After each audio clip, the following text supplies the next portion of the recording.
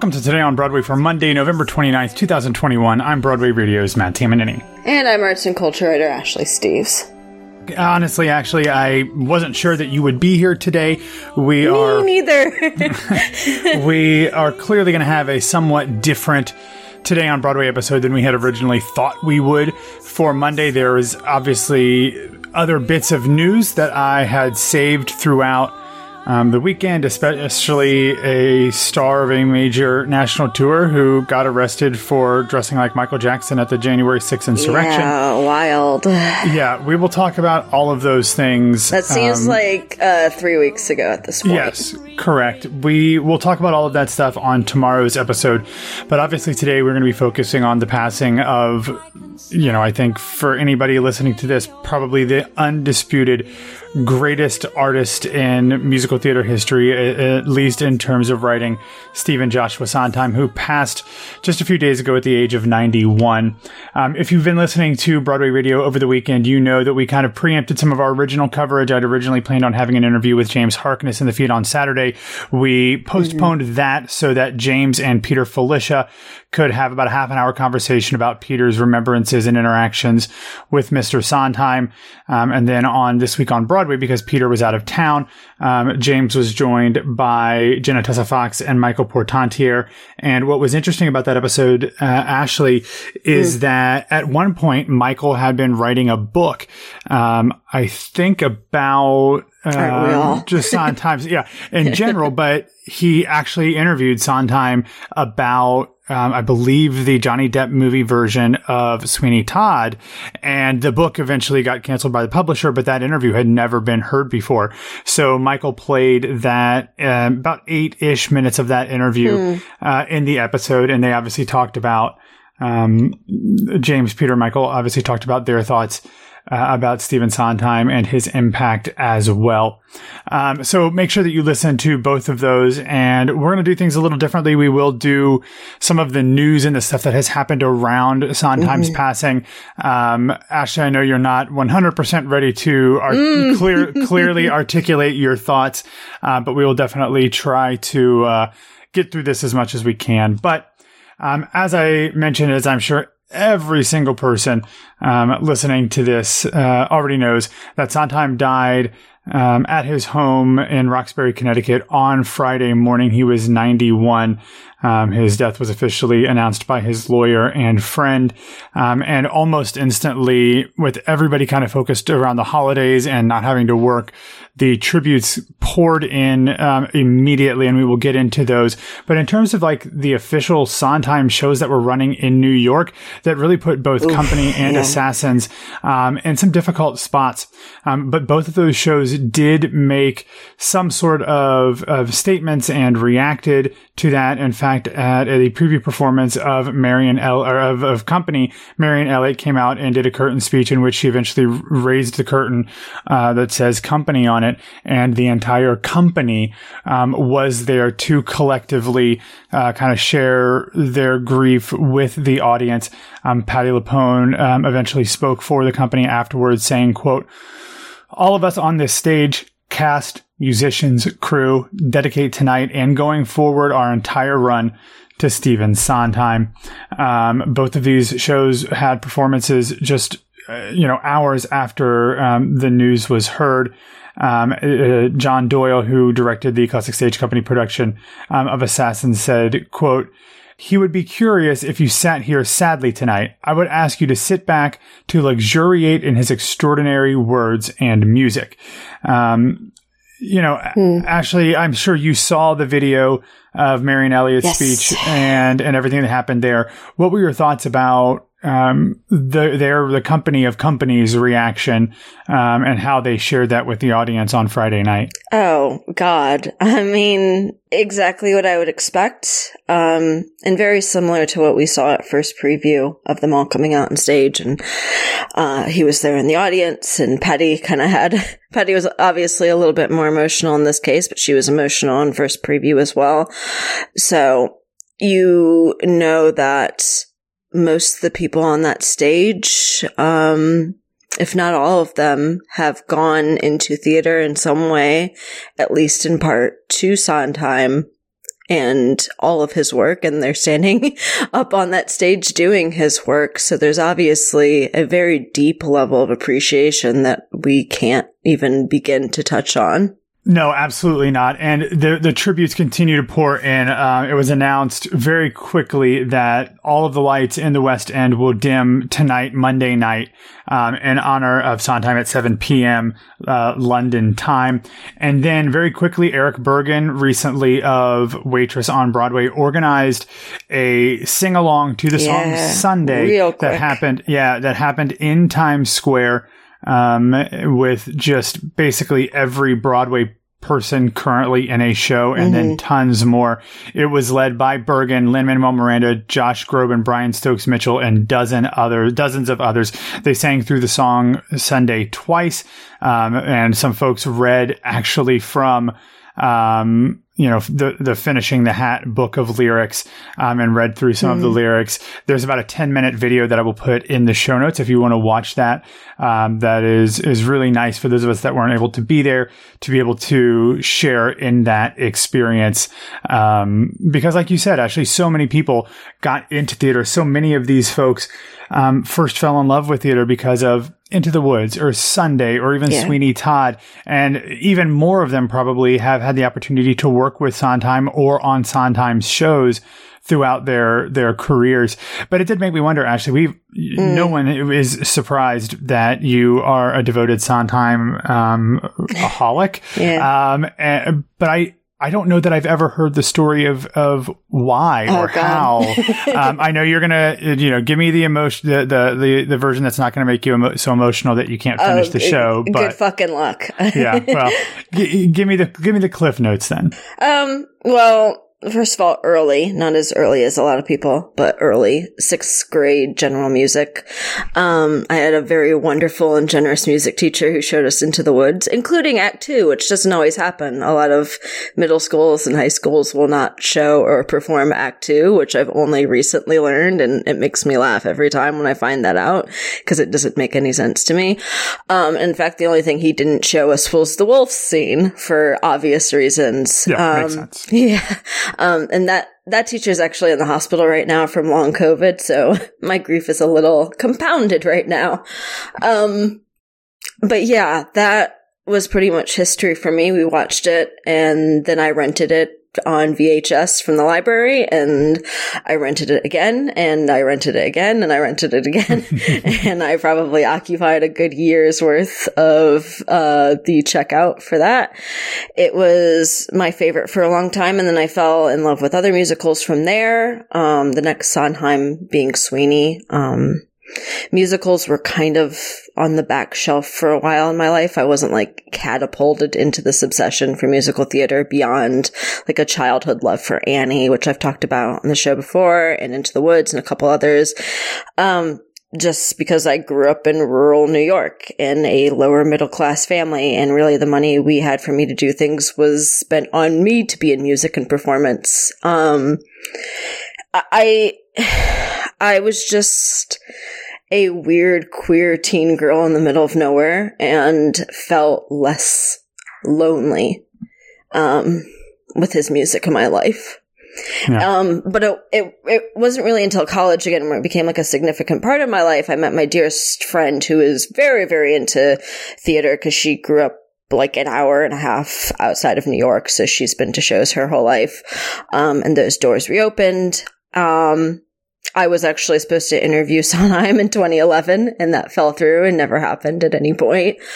And I've obviously been in a lot of rooms with him since, but it's just been kind of a snowball of discovery and curiosity and more curiosity. There was this is never supposed to be my career. I was going to school to be a war journalist, and then I guess the deeper I got involved and the more I started to focus on Sondheim's work specifically, it stuck. I think I've always considered myself less of a theater journalist and more just an arts journalist with a historian track specifically centered on Sondheim. That's a really interesting way to look at that. And I didn't know some of those stories. So thank you for sharing. But you were not the only person to share your feelings about Sondheim. I have multiple articles from, social roundups to stuff from the LA Times to things where Lin-Manuel Miranda and others talked specifically about their interactions with Sondheim, basically from every corner of the entertainment and especially theatrical world. We will have those links in the show notes. But what I was really kind of touched by, Ashley, is that so many people in journalism and the entertainment journalism, one, it's their job, but Sondheim passed the day after Thanksgiving. Probably people had a lot of other things that they were supposed to be doing or not doing. And there was just a deluge of pieces that people put out immediately. And I want to talk about some of them, but I will have a link to even more of them in the show notes. And my list is by no means exhaustive. There are many others that I didn't put on there just for the fact that I didn't want to make it a list of like 700 things. But the first one that I do want to talk about is actually an interview that was done with Sondheim last week. And it was done with Michael Paulson from the New York Times. And it, just concluded days before. And it's a really interesting look into Sondheim's life. He talks about him having been lucky to having lived the life that he's lived, talking about, everything that is, still happening in his life with the film version of West Side Story coming out. With Company on Broadway, Assassins off Broadway. He also talks about collaborating on the new show Square One with David Ives and Joe Mantello. Also mentions Buñuel, but also drops in the fact that, and I'm going to read this verbatim. Also, Mr. Sondheim revealed New York Theater Workshop is hoping to stage an off-Broadway revival of Merrily You Roll Along, for which he wrote music and lyrics, directed by Maria Friedman, who has previously directed well-received productions in London and Boston. Correct me if I'm wrong. Did that not star Raul Esparza in Boston? I feel like not 100%. I know he's obviously done one before, but I can't remember if that's the same one. Yeah, which one it was. Yeah, so there was that one that's really good. Amy Weiss-Meyer, who is the deputy managing editor of The Atlantic, wrote one that I thought was really appropriate, What Stephen Sondheim Knew About Endings. Then Mark Harris had a really nice one in Vulture, which is no surprise, called The Measureless Omnipresent Influence of Stephen Sondheim. There was a really interesting one, an opinion piece from Scott Simon from Weekend Edition on NPR, where you can listen to the 2-minute little clip of it, but also it's accompanied by the written piece as well. And then Frank Rich, who is an old friend of Stephen Sondheim's, has a piece for New York Magazine, The Sondheim Puzzle, a lifetime making sense of the extraordinary songwriter as young fan, critic and enemy, and by now old friend. There's also pieces in Slate, which I will link to, and one by Jesse Green in the New York Times. But Ashley, I know you at least read the Mark Harris piece in Vulture. What did you think of that one? Well, first of all, the Mark Harris one, from what I read, he was asked to do it either last year or earlier this year. So he's had a lot of time to think about it, which is good because it's such a huge undertaking, obviously. I'm very impressed by everybody who had the words so quickly in the same day and the day after. As I told you, I haven't been able to read anything yet except for the Mark piece, which I read and immediately it was like, okay, that's one for now. That's enough. I'll come back to the rest later. But yeah, it was a beautiful piece. Mark is always a beautiful writer. It touched on everything you could really imagine. And also still not enough, which is kind of the problem, I guess. Yeah, so many people on social media were talking about the fact that it's kind of appropriate that Sondheim gave us all the words to deal with loss that us musical theater fans kind of cling to in personal times. But when the loss is actually him, it becomes kind of gets to the point where you don't know what to say other than to quote him back at himself. Right, which is what I've been thinking a lot about over the weekend. First of all, the Maria Friedman Huntington production starred Mark Umbers, Eden Espinosa, and Damian Humbly. Gotcha. I remembered Eden as well, but I figured she's probably going to be with Limpika at the time, but who knows? Yeah. So, kind of the thing, talking about how I haven't been able to really look at these pieces, it's obviously been a very difficult weekend for me and for all of us. Like I said, I read Mark's piece and I have saved everything else to come back to at a future point. I haven't even really been able to touch music or videos or anything. I've been really drawn to a couple, though, mainly like the Lapine Weidman video of him gifting the theater renaming for his 80th birthday. And I watched the Patty interview on Sunday morning, which we'll talk about in a bit. Yeah. And I watched his Move On performance. But otherwise, I've kind of just been reflecting. It's morbid, but you don't really have a 91-year-old idol without preparing for their death in some way prior to the event. Considering I've lost my other idol at the ripe age of 61 just a few years ago, it's kind of always in the back of my head. But I mean, like you said, the most prevalent thing we saw on Friday and what we've seen all weekend is people quoting his own words as they go through cycles of grief. And there's this idea that he left us with everything he needed. I'm obviously really glad to have all that. I'm just not at the point yet. But the way I've been grieving really is just looking at his legacy and his influence and his style. I've spent a lot of time the past few days thinking about really the 1970s, and especially since Company is up right now again, but that impossible to replicate period of Company and Follies and Night Music and Sweeney Todd, and then you have Pacific Overtures and even the Frogs that they're in a swimming pool at Yale, and just like how he was 40 when he did all that, and he was 54 when he wrote Sunday, and 57 with Into the Woods, and I heard that for the first time when I was 12 years old, and how he had a heart attack in 1979, and we could have missed out on those last two things and everything that came after that. And there's just been so much. He had the advantage of being mentored by Oscar, which really one of the things that kicked my ass the most was Lynn's tweets, as far as that he had emailed him just last week, and he said that he hoped he had made Oscar even partially proud, which I think you did all right, Steve. But, he had these successes and relatively late ones, and they were all part of this kind of puzzle-solving thing that has been so prevalent, and which a lot of people talked about, his love for puzzles and games. But these impossible shows that unless you found the humanity in them, they wouldn't work. Impossible relationships unless you found the undercurrent. He went through hideous abuse from his mother, and now one of the most sought after roles in theater is Mama Rose. He never tried to stop making Merrily work, which you mentioned, the New York Theater Workshop production. And I was so drawn to that, and I think we all were and will continue to be, that there's just an answer here somewhere if you solve the riddle, that so many other things, so many other things can be true in the world. There can be so much pain, but the fact is that if you sit down with it and try and figure it out, you can make something beautiful. So even the fact if you're not focused on his words and his music right now, and you can't touch that, and you're grieving in a different way, there's always that fact. Yeah, that's lovely. Well, you mentioned the Patti LuPone interview, which I'll get to, but I do have recommendations. They're not necessarily all feel-good recommendations because of obviously the situation in which I'm recommending them. But the Patti LuPone piece is one of two pieces that aired on CBS Sunday morning about Stephen Sondheim. The first one is actually from a CBS journalist who is also a pianist named David Pogue, I believe is how you say his name, and he talks about his experience of being mentored by Stephen Sondheim, so I have that one in there.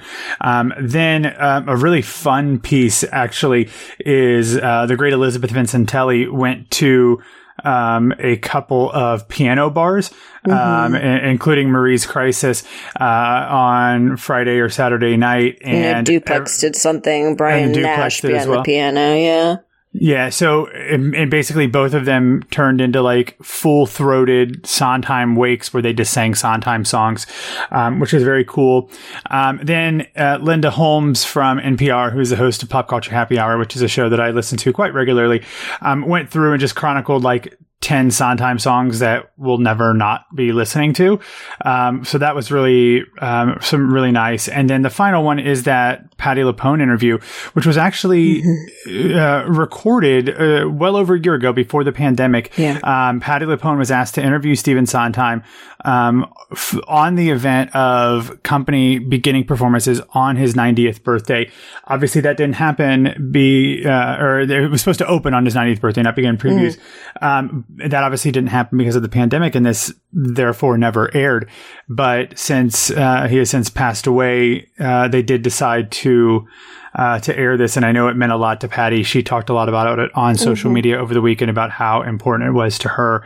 Yeah. What did you take away from that interview, other than the fact that Patty really likes laughing at whatever Steve says? Fair enough. I take a lot of comfort in their relationship, especially for as terribly as she's been treated by so many other composers and theater professionals. For them to have had this really unspoken mutual gratitude. There's that point towards the end where she's wanting to say how grateful she is toward him, and he won't let her. And as she's starting to cry, just like, you don't have to say it. It's clear. That's what I gathered from it. It's something that I see every time she talks about him or to him, all the way back to that Patti LuPone at Les Mouches album where he's in the audience and she's just so full of love and all but begging him to be in one of his shows, her to be in one of his shows. And I mean, I saw it at Company first preview and in the dedication video the other night. I think he saved her quite a bit, and it comes off each and every time she talks about him. I mean, it's wild to me that we so associate Patti LuPone with Stephen Sondheim, yet she never originated a role in any of his shows. She didn't perform in one of his shows, at least not in New York, until 2006 or 2005, when she played Mrs. Lovett on Broadway. Then a couple years later, played Madame Rose, and then of course currently playing Joanne and Company. And she did other things. Obviously in London, she did the Carnegie Hall Company. She also did, I want to say she Candide, did... if we count it too.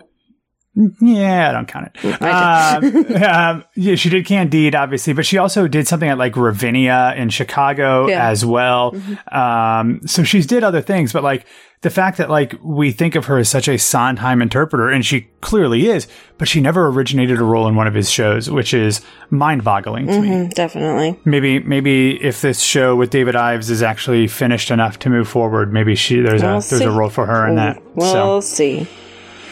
Well, everybody, we know that this has been a hard weekend for theater lovers around the world, and no matter what your connection to Sondheim is, whether it is something that you've actually worked with him before or been in an audience with him before, like many of us have, or you were just somebody who loves the works that he has bequeathed on the world, let us know what your thoughts and feelings are about Stephen Sondheim's legacy by finding us on Facebook, Twitter, and Instagram at Broadway Radio.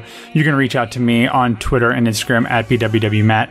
Ashley, where can people find you? You can find me on Twitter and Instagram at No This Is Ashley. All right, everybody. We will get back to a somewhat normal week here tomorrow with we imagine, something closer to a traditional Today on Broadway on Tuesday. But until then, take care of yourself, take care of each other, and we will talk to you tomorrow. Finishing a hat, starting on a hat, finishing a hat. Look, I made a hat where there never was a hat.